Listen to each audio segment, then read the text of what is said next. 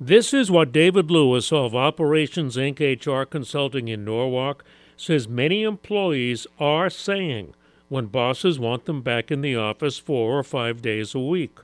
I get what you're trying to do here, but I have to tell you flat out, if you tell me I have to be here more than X number of days per week, I am going to start looking for other options. There is a level of honesty and candor here between employee and employer that we have not seen before.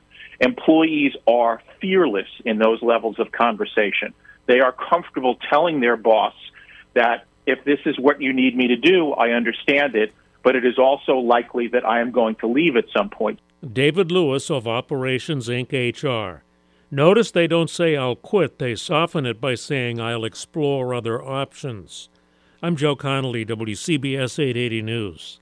We get it. Attention spans just aren't what they used to be. Heads in social media and eyes on Netflix. But what do people do with their ears? Well, for one, they're listening to audio. Americans spend 4.4 hours with audio every day. Oh, and you want the proof? Well, you just sat through this ad that's now approaching 30 seconds. What could you say to a potential customer in 30 seconds? Let Odyssey put together a media plan tailor-made for your unique marketing needs. Advertise with Odyssey. Visit ads.odyssey.com.